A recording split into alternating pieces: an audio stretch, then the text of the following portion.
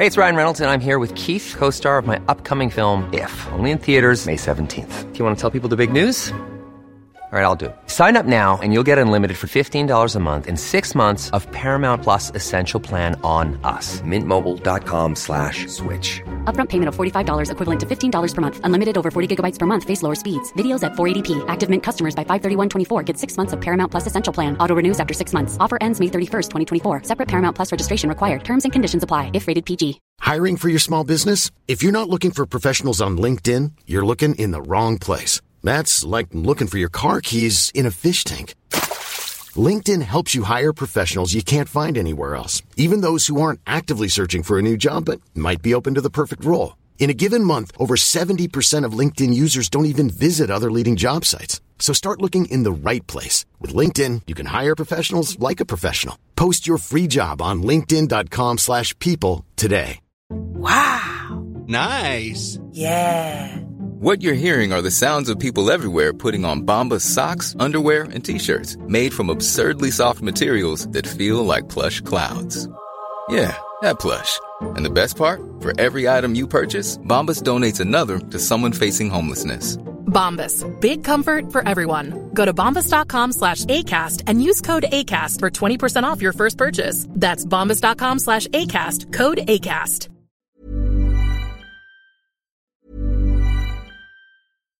Hi, I'm Daniel, founder of Pretty Litter. Cats and cat owners deserve better than any old-fashioned litter. That's why I teamed up with scientists and veterinarians to create Pretty Litter. Its innovative crystal formula has superior odor control and weighs up to 80% less than clay litter.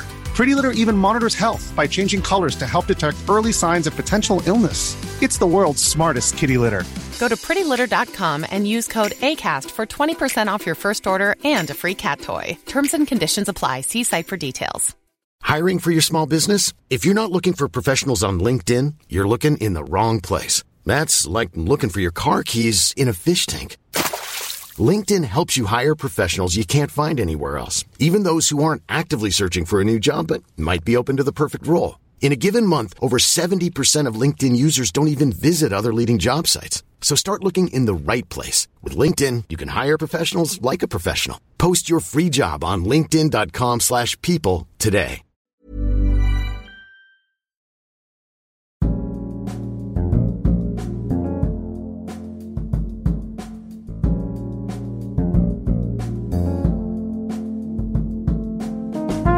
Välkommen till dekonstruktiv kritik som i det här avsnittet fortsätter med följetongen Det här är en svensk tiger. Nu är vi på Det här är en svensk tiger del 5.1. Titeln för hela Det här är en svensk tiger del 5 är Dödsriket. Hjärtligt välkommen tillbaka ska du vara. Jag heter Aron Flam. Tack till dig som stöttar podden på Patreon. Tack också till dig som swishar på 0768 943737. 0768 943737.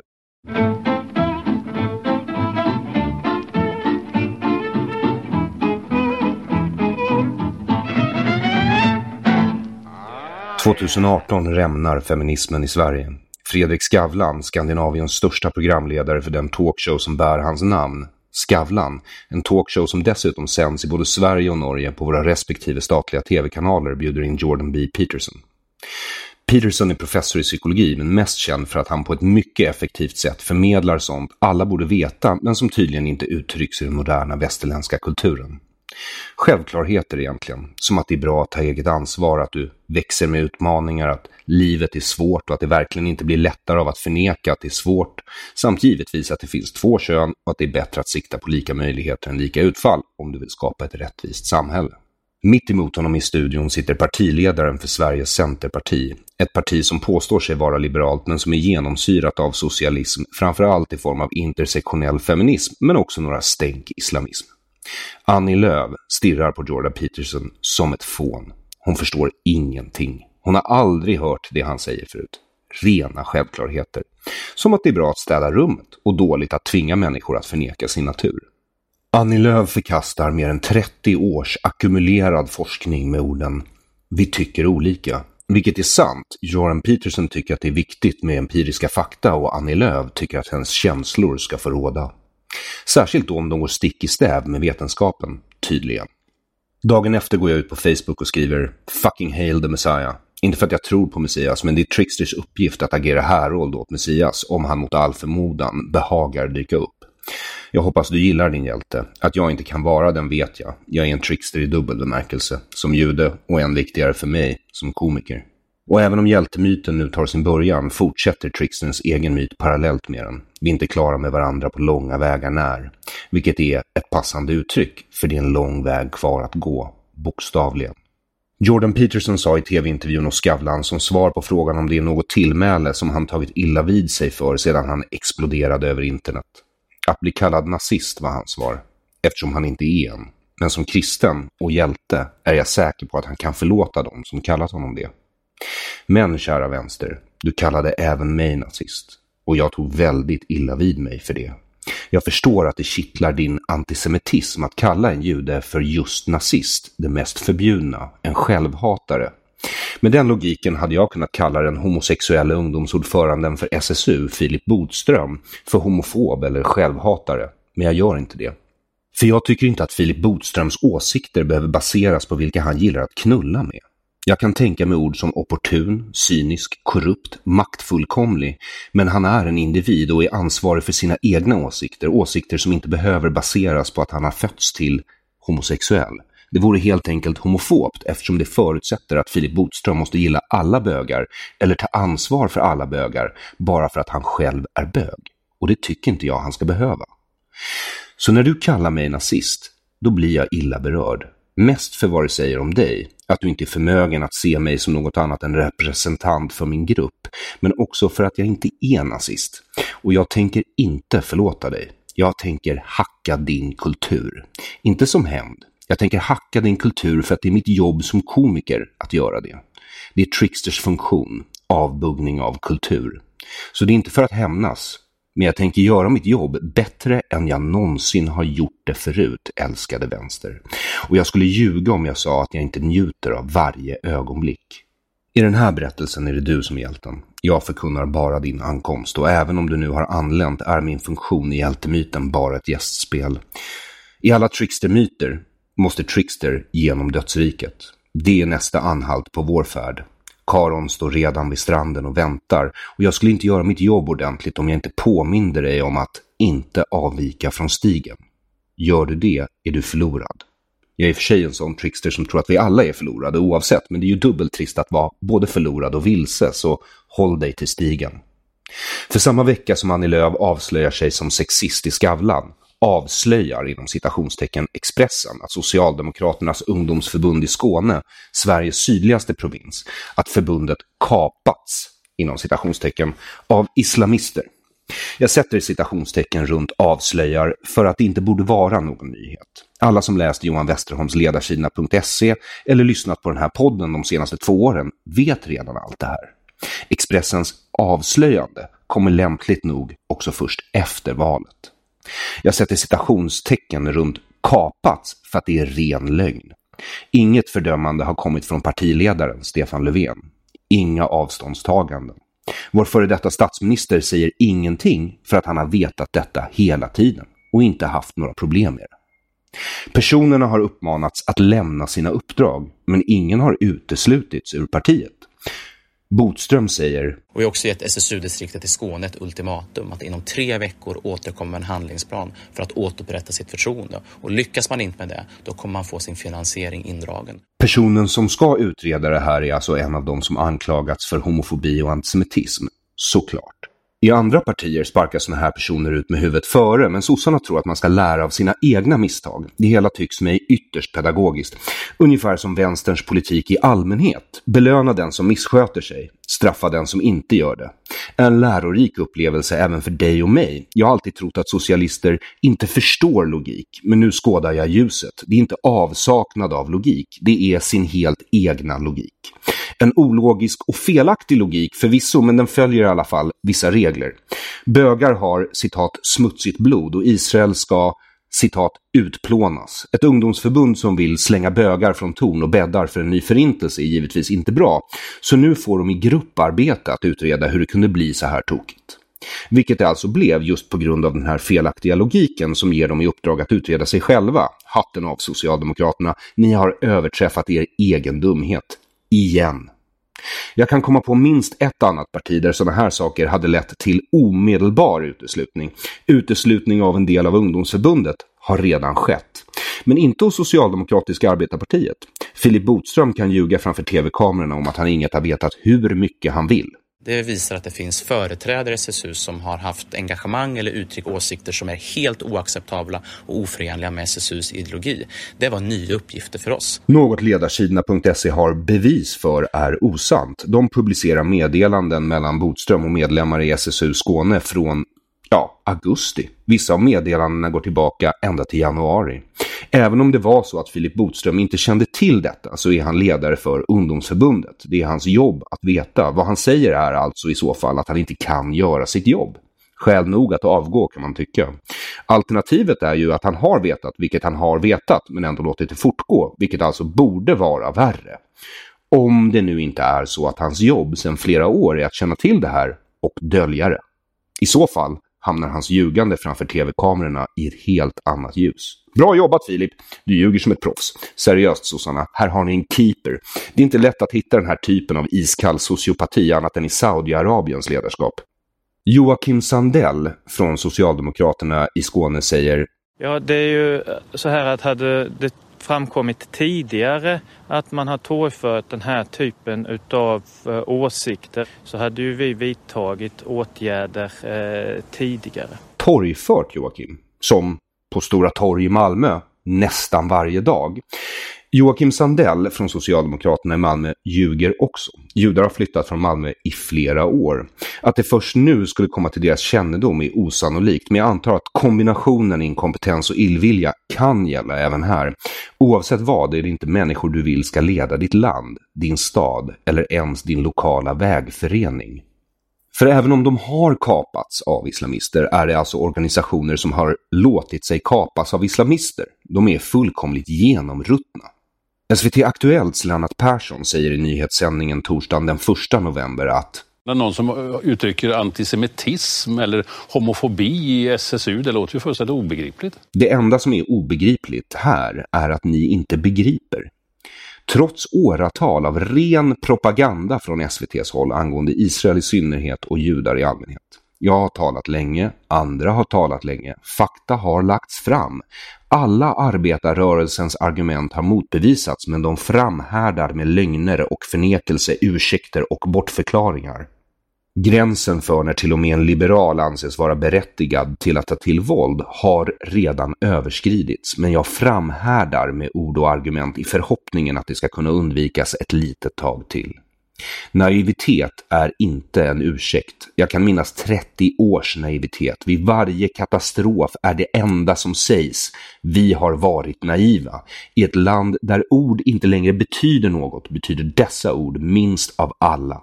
Mina krav är enkla. Jag nöjer mig med uteslutning ur partiet. Det gäller Filip Botström, SSU Skåne, Joakim Sandell, Stefan Löfven, Margot Wallström, Ulf Bjäreld, Karin Jämtin, Ylva Johansson, Veronica Palm, Anders Ygeman och Morgan Johansson. Listan kan göras längre. Det här är absolut minimum och verkligen det minsta jag begär.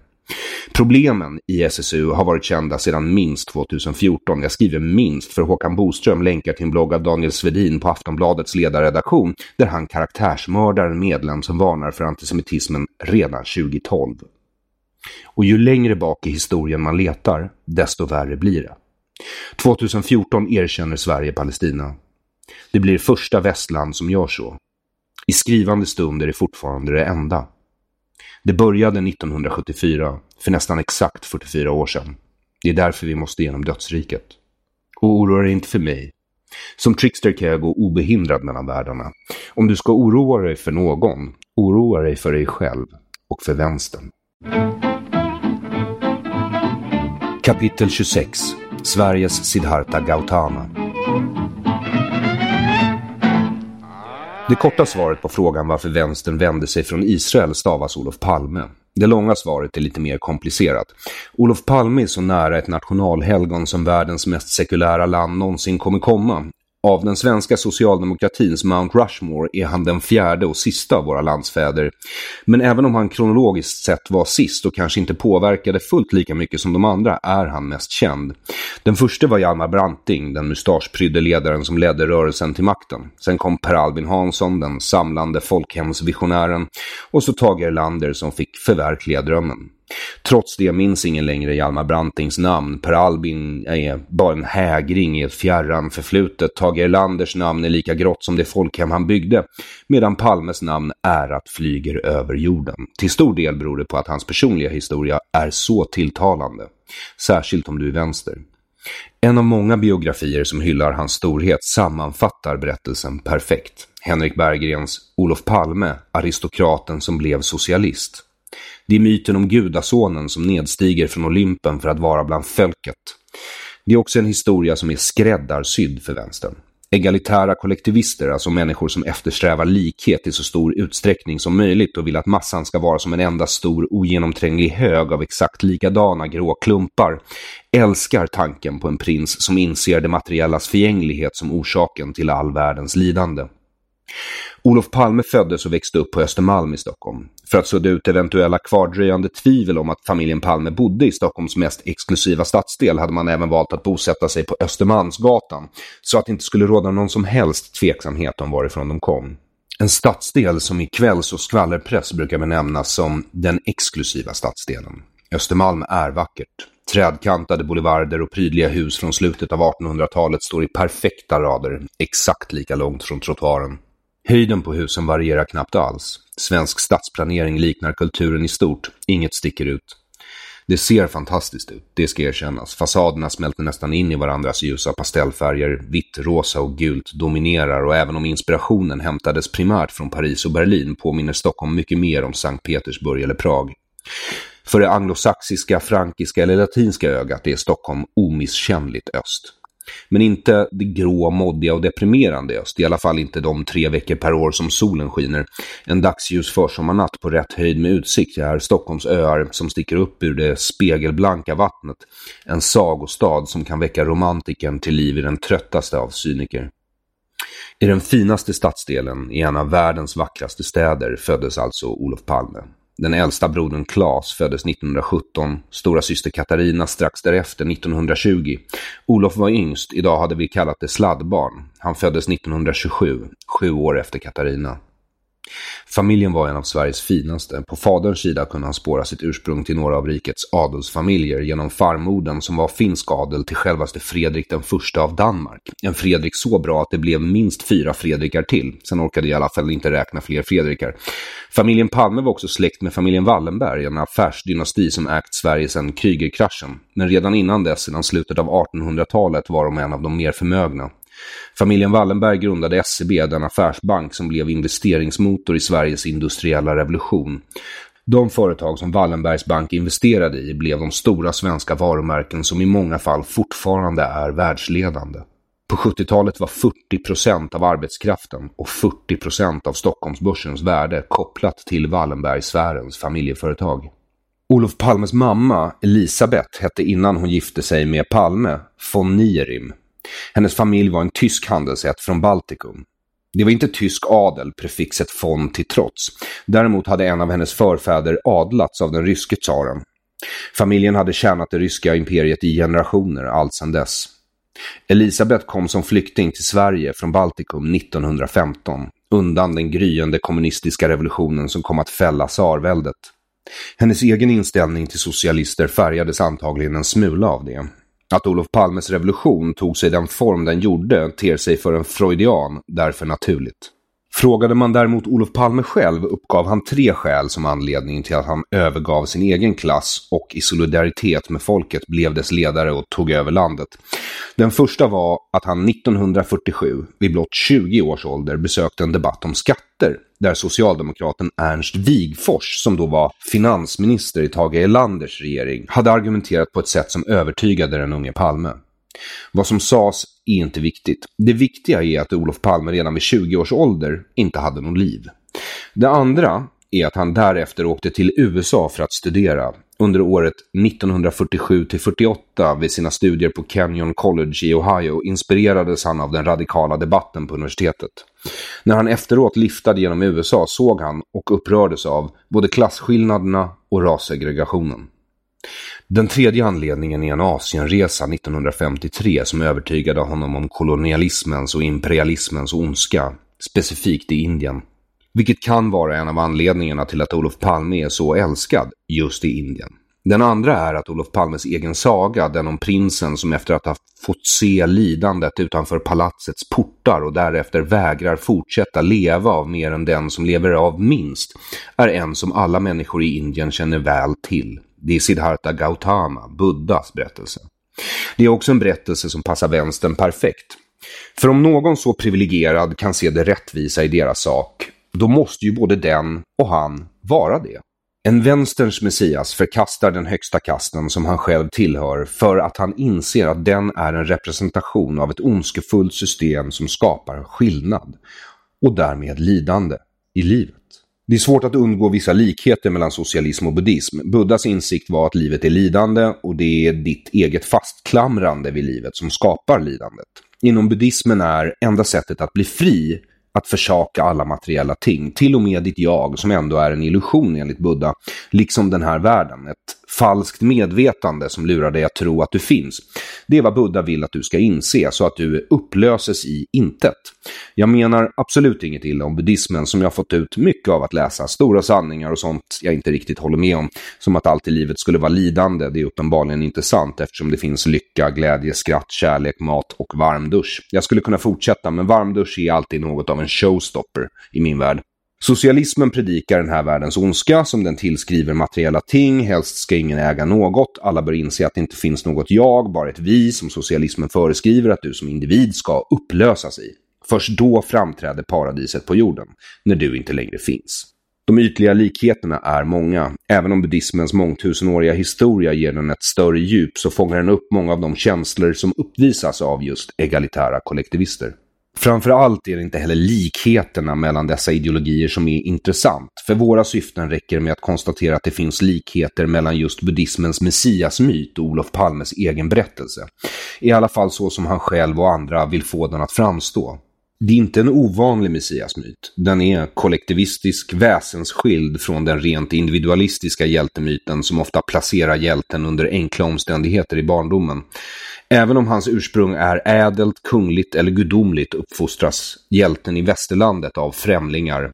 Hjälten i västerlandet är också någon som av egen kraft eller i kraft av sitt ädla ursprung, vilket innan PK inte var fullt så ovanligt, tog sig till sin rättmätiga plats. Och i sin egen befrielse dessutom ofta lyckades befria sitt eget folk. Variationer finns givetvis. Moses till exempel uppfostras inte av sina egna föräldrar på sin rättmätiga plats. Hans rättmätiga plats var i just hans fall faraos stall av slavar. Faraos palats kan inte anses vara enklare omständigheter. Det viktiga här är inte nödvändigtvis detaljerna. Det är strukturen på berättelsen. Var kommer vår hjälte ifrån? Vad händer när han lämnar den platsen? Hur påverkar det honom? Olof Palme, liksom Buddha, föds till sin rättmätiga plats. Men när han reser utanför palatsets portar och ser världens lidande inser han rikedomens och maktens ondska och bestämmer sig för att överge det. I Olof Palmes fall var palatset Östermalm och det han såg utanför dess portar var en föreläsning om skatter, USA och Indien. Buddha övergav palatset för att söka sanningen i sig själv och ge en del av sin upplysning till världen. Olof Palme för att nedstiga till folket, bli dess ledare och föra det och sig själv till den makt och rikedom han själv hade försakat.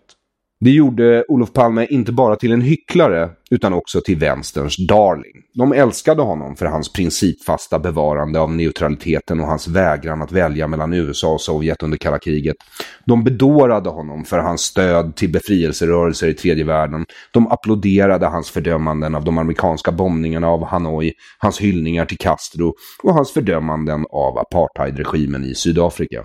Olof Palme var inte bara en politiker, han var en internationell superstjärna, den första västerländska ledare som besökte Castros Kuba och han ryktas ha haft en affär med filmstjärnan Shirley MacLaine. I alla fall om man ska tro Shirley, som beskrev hur hon föll för Olof Palme på ett möte mot Vietnamkriget i FN-skrapan i New York där hon, citat, förtjusades av hans modiga övertygelser, slutcitat. Hur, citat, tydligt han talade om vikten att avskaffa krig, slutcitat. Och hans, citat, passionerade tal om demokratisk socialism, slutcitat. På ett sätt är nog Shirley MacLaines beskrivning av hur hon föll för Palme ord som lämpar sig även för den bredare vänsterrörelsens förälskelse. Hur hon sen efter mötet och hans passionerade tal om att avskaffa krig, hyllningar till demokratisk socialism i hennes lägenhet tog honom i sina armar. Deras kärleksaffär varade i åratal. I sina memoarer skriver hon att Olof Palme var helt ointresserad av religion. Att vara socialist är allt för honom, skriver hon. Men att Shirley MacLaine i efterhand ändå undrade om, citat, hans lockelse till ära och pengar inte var en sannare spegling av hans personlighet än hans självbekända dragning till socialism, slutcitat. Meningen avslutas med en punkt, inte ett frågetecken. Olof Palmes talang upptäcktes dock tidigare av andra och får vi anta av lite andra orsaker än de Shirley MacLaine föll för. Han handplockades av Tage Erlander personligen 1953 och fostrades till att ta över efter honom. Olof Palme klättrade snabbt inom ungdomsförbundet SSU. Han blev folkvald till riksdagen. Bara 10 år efter att han hade handplockats av Erlander blev han minister i hans regering. Det här var 1963. Dessutom en minister utan ansvarsområde. Ministerrollen bestod endast i att fortsätta vara en av Tage Erlanders mest betrodda rådgivare. 1965 blev han kommunikationsminister. Han tog ett särskilt ansvar för att bygga ut public service, statens radio- och tv-kanaler, till vad de är idag. Rena propagandakanaler för att hjärntvätta medborgarna med ovetenskapligt nonsens. 2 år efter det blev han skolminister och ytterligare 2 år senare röstades han fram som partiledare och efterträdde Tage Erlander som statsminister. Året var 1969. Olof Palme mördades den 28 februari 1986. Han var partiledare fram tills dess och statsminister 2 gånger. Först mellan 69 och 76 då valförlusten bröt en 45-årig socialdemokratisk dominans. Och sen när han återvände triumfant 1982 då han tjänade landet som statsminister fram till sin död av en okänd mördares kulor en mörk vinternatt 1986. Mordet på Olof Palme är ett nationellt trauma. Ett trauma som liksom mycket annat i Sverige förblir olöst. Mördaren har aldrig hittats, motivet är fortfarande okänt. Den svensk som levde den 28 februari 1986 minns var den var och vad den gjorde när den först hörde nyheten. Det är en sån händelse. Själv var jag 7 år gammal och i Idre, en skidanläggning i norra Sverige med min familj. Det var sportlovsvecka och jag och min lillebror satt tidigt framför tvn lördag morgon den 29 februari. Vi väntade på den 5 minuter korta tecknade film, Dundermusen tror jag, som brukade vara insprängd i den morgonshow för vuxna som brukade gå i statstelevisionens lördagsmorgnar. Men det blev ingen tecknad serie. Istället var det bara någon tant som mot en blågrå bakgrund tjatade om att någon gubbe hon kallade Olof Palme var skjuten. Min bror och jag rusade in för att väcka pappa med den fruktansvärda nyheten. Pappa, det är ingen Dundermusen på tv. Vår far var inte intresserad av våra bekymmer. Gå härifrån, vi sover. Men vi gav oss inte. Detta var en stor orättvisa. Varför skulle vi gå miste om tecknat bara för att någon gubbe som heter Olof Palme blivit skjuten? Frågade vi pappa. Varpå han skrek, har Olof Palme blivit skjuten? Kastar sig ur sängen som om någon kastat en hink med isvatten över honom och spritt språngande naken sprang ut i tvn och där stod han sen som förstenad. Hans nakna håriga kropp såg ut att hänga samtidigt som den stod. När vi åkte hem från Idre vajade alla flaggor på halvstång. Nationen hade sorg. På Socialdemokraternas hemsida lyser skärmen med de svarta bokstäver som partiet tycker sammanfattar hans politiska liv. Citat. Olof Palme var en stor internationalist som kämpade för fred, mot kärnvapen och för utvecklingsbistånd. Under hans statsministertid 1969-1976 och 1982-1986 genomfördes omfattande arbetslivsreformer som gav medbestämmande åt de anställda, 40 timmars arbetsvecka och pension vid 65 års ålder. Slutcitat. I den svenska kanon har Olof Palme fått status av ett nationalhelgon. Ju längre tiden går, desto dimmigare minns vi människan, men desto starkare lyser hans gloria. Kapitel 27. Gissa vem som kommer på middag. Olof Palme var en person som vi förknippar med rättvisa, godhet och ett aldrig sviktande ställningstagande för de svaga och förtryckta. Trots det var Olof Palme en av nyckelpersonerna som vände både den svenska och den internationella vänstern mot Israel. Samtidigt öppnade han också dörren till väst åt islamisterna. Olof Palme blev nämligen den första västerländska statsminister som träffade Yasser Arafat. Det kanske inte låter så spektakulärt idag, men när det inträffade var det en internationell sensation. Det palestinska nationella medvetandet var något helt nytt. Arafats Fatah-rörelse hade folkmord på judar inskrivet som mål i sina stadgar. Arafat själv var en man som redan hade tusentals liv på sitt samvete. Arabstaternas plan var att anfalla Israel från alla håll och driva ut israelerna i Medelhavet. Uttryckligen. Där nazisternas slutgiltiga lösning bestod av gaskammare, ugnar, baracker och taggtråd hade araberna istället tänkt sig en slutgiltig dag på stranden. Omgivningarna kanske är vackrare, men utsikten för överlevnad är densamma. Så att Olof Palme mötte Arafat höjde ett och annat ögonbryn, både hemma i Sverige, utomlands, som vi svenskar kallar resten av världen, och givetvis i Israel, som inte var helt nöjda med Olof Palmes val av middagspartner. Dessutom var det dagen innan Arafat skulle hålla ett stort tal i FN för första gången, trots att han representerade något som egentligen inte var en medlem i FN. Den enda person som mig veteligen blivit beviljad en sån ära tidigare är påven. Arafat hade blivit inbjuden att tala under en stor debatt om just det som då fortfarande kallades för den arabisk-israeliska konflikten. Innan 1974 var det knappast någon som talade om palestinier som ett exklusivt arabiskt folk. Balfour-deklarationen, det dokument som lovade upprätta en judisk och en arabisk stat i Palestina, talar om judar och icke-judar, varav araberna är en av folkgrupperna. Innan 1948 refererade ordet palestinier på de som bodde i hela det brittiska mandatet Palestina, oavsett om de var judar, araber, cirkassier, druser eller beduiner. De var alla palestinier. PLO bildades först 1964 på initiativ från Arabförbundet. Målet var att erövra den nybildade staten Israel. Först 1969 blev Arafat ordförande och mandatet att förhandla åt alla araber under palestinsk flagg fick han bara drygt 3 veckor innan han mötte Palme i Alger. På Arabförbundets stormöte i Rabat den 22 oktober 1974 kom Palestinafrågan att dominera mötet. Det bestämdes att PLO skulle få representera alla arabers krav på att hela landet skulle vara arabiskt och att Yasser Arafat var dess oomstridde ledare. New York Times skriver den 23 oktober att mötet hölls bakom stängda dörrar, men det som sades innan journalisterna ombads att lämna salen sades av Farouk Kaddoumi, den palestinske kandidaten. Han läste upp ett 11-punktsprogram utformat av PLO som förkastade alla kompromisser i den arabiska konflikten med Israel. Att Arafat skulle leda de araber som nu kallade sig palestinierna och att han skulle få tala för deras sak i FN var alltså något helt nytt. Sverige var ett av de länder som hade röstat ja till att Arafat skulle få tala i FN. Det var det enda västland som gjorde det, förutom Japan, vilket kan verka lite märkligt tills man drar sig till minnes att Japan var en av axelmakterna under kriget. Att den humanitära stormakten Sverige befann sig i det sällskapet kan verka underligt. De andra länder som röstade ja var antingen Sovjetländer eller tredje världen. FN dominerades under hela 70-talet av ett block som kallades för Non-Aligned Movement. Den bestod till största delen av nybildade stater från tredje världen. Sitt namn till trots hamnar de på något sätt alltid på Sovjetunionens sida. Surprise, surprise. FN grundades av demokratierna, som också i de flesta fall var de gamla kolonisterna. I takt med att kolonierna avyttrades och imperialismen avvecklades tillkom det fler och fler nya länder som blev medlemmar i FN. De här länderna var inte nödvändigtvis demokratier, även om de ofta kallade sig själva just det. Vi svenskar ser gärna på FN som något gott och demokratiskt, men bara för att det röstas i FN är inte organisationen som sådan demokratisk. De allra flesta länderna är ju inte demokratier. Du kan därför inte förvänta dig att deras representanter ska rösta på demokratiska förslag. Det fanns plötsligt 2 konfliktlinjer i FN. Den ena gick mellan demokratierna och diktaturerna och den andra gick mellan fattiga länder och rika länder.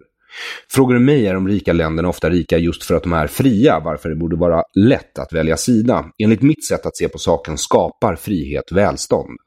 Det andra perspektivet är att den rika världen är problemet och den fattiga världen är under den rika världens ekonomiska kontroll. Sverige hade alltså 3 val. Sverige kunde välja att rösta med blocket för fria länder mot förslaget, eller med blocket som la ner sin röst, som också bestod av mestadels fria länder. Men Sverige valde istället att rösta med Non-Aligned Movement och Sovjetländerna. När Palme satte sig till bords med Yasser Arafat, hur oplanerat det än må ha varit, finns ändå en risk att det ser ut som att Sverige väljer sida. För de fattiga mot de rika, istället för att välja för frihet mot förtryck. Eller om du frågar mig, för fattigdom och förtryck och mot frihet och rikedom. Sveriges inställning till Israel har aldrig varit okomplicerad, men röstade ändå ja till delningsplanen i FN 1947. Och delningsplanen i sig lades faktiskt fram av en svensk som hette Emil Sandström. Han hade varit med och tagit fram den, och han hade övertygats om nödvändigheten för en judisk stat när han såg brittiska soldater vända bort förintelseöverlevare från att försöka ta sig in i Palestina. Men först 2 år efter Israels tillkomst trädde Sveriges officiella erkännande i kraft. Om det berodde på Folke Bernadotte som efter kriget hade valts till FNs medlare i den arabisk-israeliska konflikten och i samband med det mördades av judiska terrorister, eller om det var något annat, får vi återkomma till. Men de flesta svenskar som kan något om detta eller kommer ihåg det inbillar sig att från den stunden Sverige erkände Israel tills Tage Erlander avgick som partiledare och statsminister var Sverige lika fanatiskt förälskade i Israel som de bara några år tidigare hade varit i rasbiologi. Och efter Tage Erlander skulle bli i palestinierna. Vändningen, om man nu kan kalla det för det, kom kanske inte med Palme, men han öppnade dörren för den. Det är varför som vi nu söker svar på. Judarnas historia var plötsligt en sån som svenskarna kunde älska, ett kort tag i alla fall. Nyss befriade från koncentrationsläger, flyende det Europa som försökt utrota dem, trotsade de här mänskliga spillrorna brittiskt förbud mot judisk invandring till det brittiska protektoratet Palestina. Kort sagt, en underdog. Engelsmännen ville inte ens ha området. Det hade trillat i deras knä efter Ottomanska rikets fall. De fick det som ett mandat, inte en koloni. Av det som då hette Nationernas förbund istället för FN. På den tiden var det så att om man inte hade sentimentala band till landet Israel eller Palestina eller religiösa skäl att tro att det var värt något, så var det också helt värdelöst. Det som en gång var knutpunkten mellan Europa, Afrika och Asien hade sedan länge övergivits som handelsväg. Allt eftersom nya sätt att resa öppnat nya vägar. Där fanns inga rika naturresurser, inte ens odling gick att göra.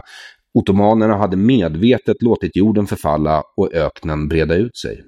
Britterna, som var professionella imperialister, kände igen en minuspost när de såg den och försökte avhysta problemet på det nybildade Nationernas förbund igen. Så fort som möjligt helst. Men Nationernas förbund i sin oändliga visdom tyckte det var bäst att England tog hand om det tills de hade listat ut vad som skulle göras. Sten Andersson, Olof Palmes vän och en av hans kollegor från tiden han gick med i Socialdemokraterna fram till sin död, skriver själv i Aftonbladet så sent som 2001 under rubriken "Israels politik är brottslig" att, citat, "Erlanderlinjen, Palmelinjen, vad skiljer? De frågorna har jag under senare tid fått från många partivänner och medier. Det har föranletts av att en del politiker hävdat att Sverige gjort en radikal positionsförändring i sin Mellanösternpolitik, övergått från en Israelfientlig Palmelinje till en mer Israelvänlig Erlanderlinje. Den inställningen bottnar i en skrämmande okunnighet och historielöshet." Slutcitat. Vilket gör att man blir nyfiken.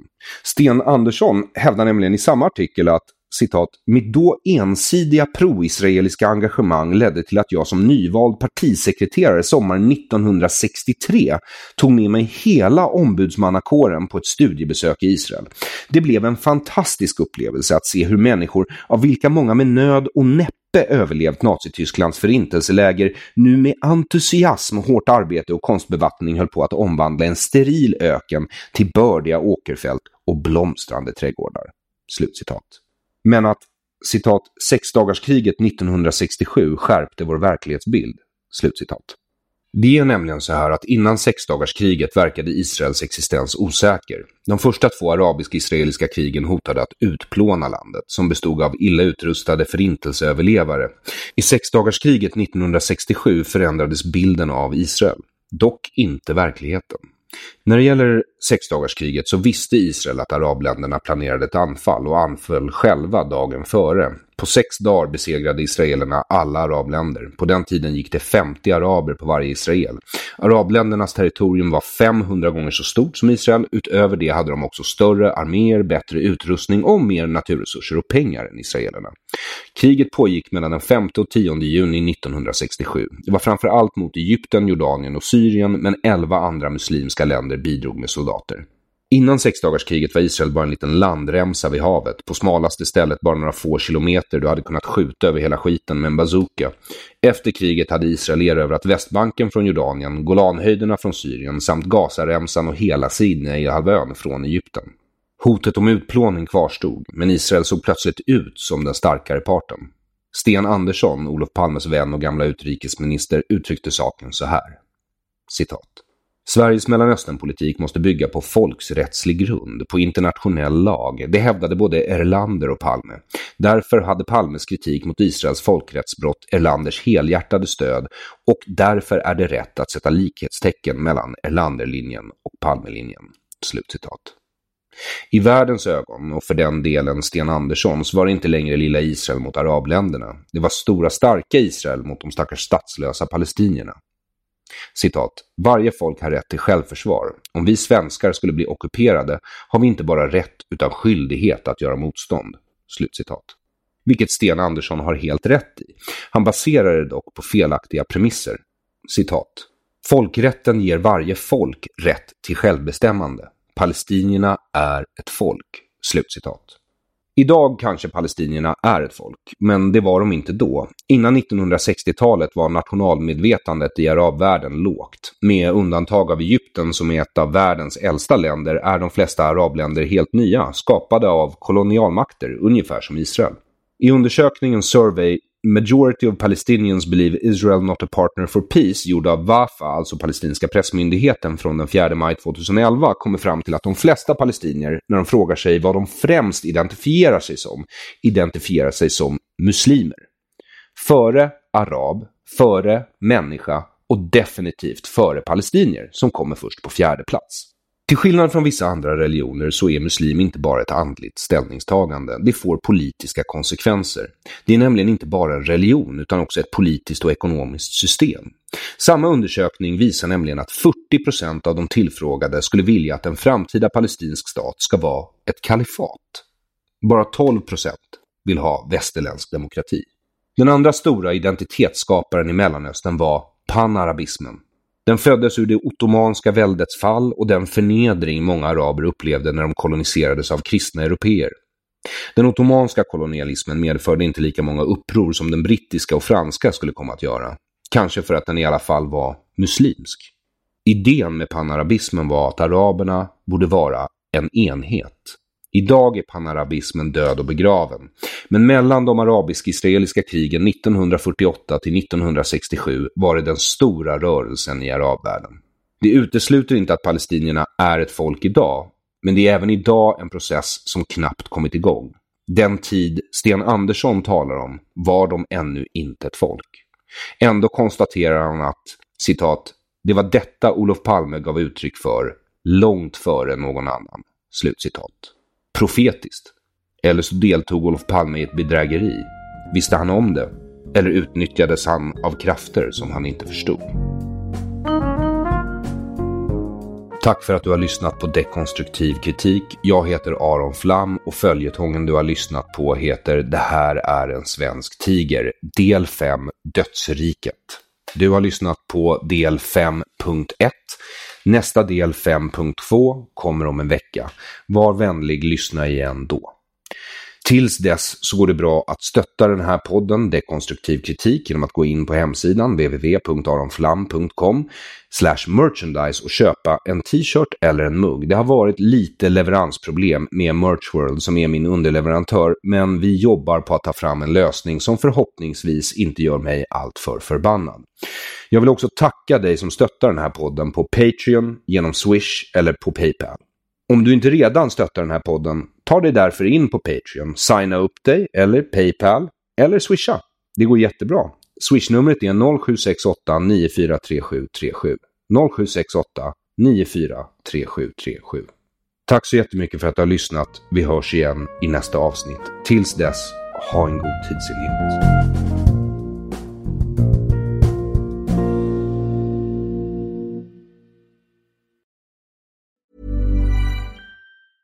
Even when we're on a budget, we still deserve nice things.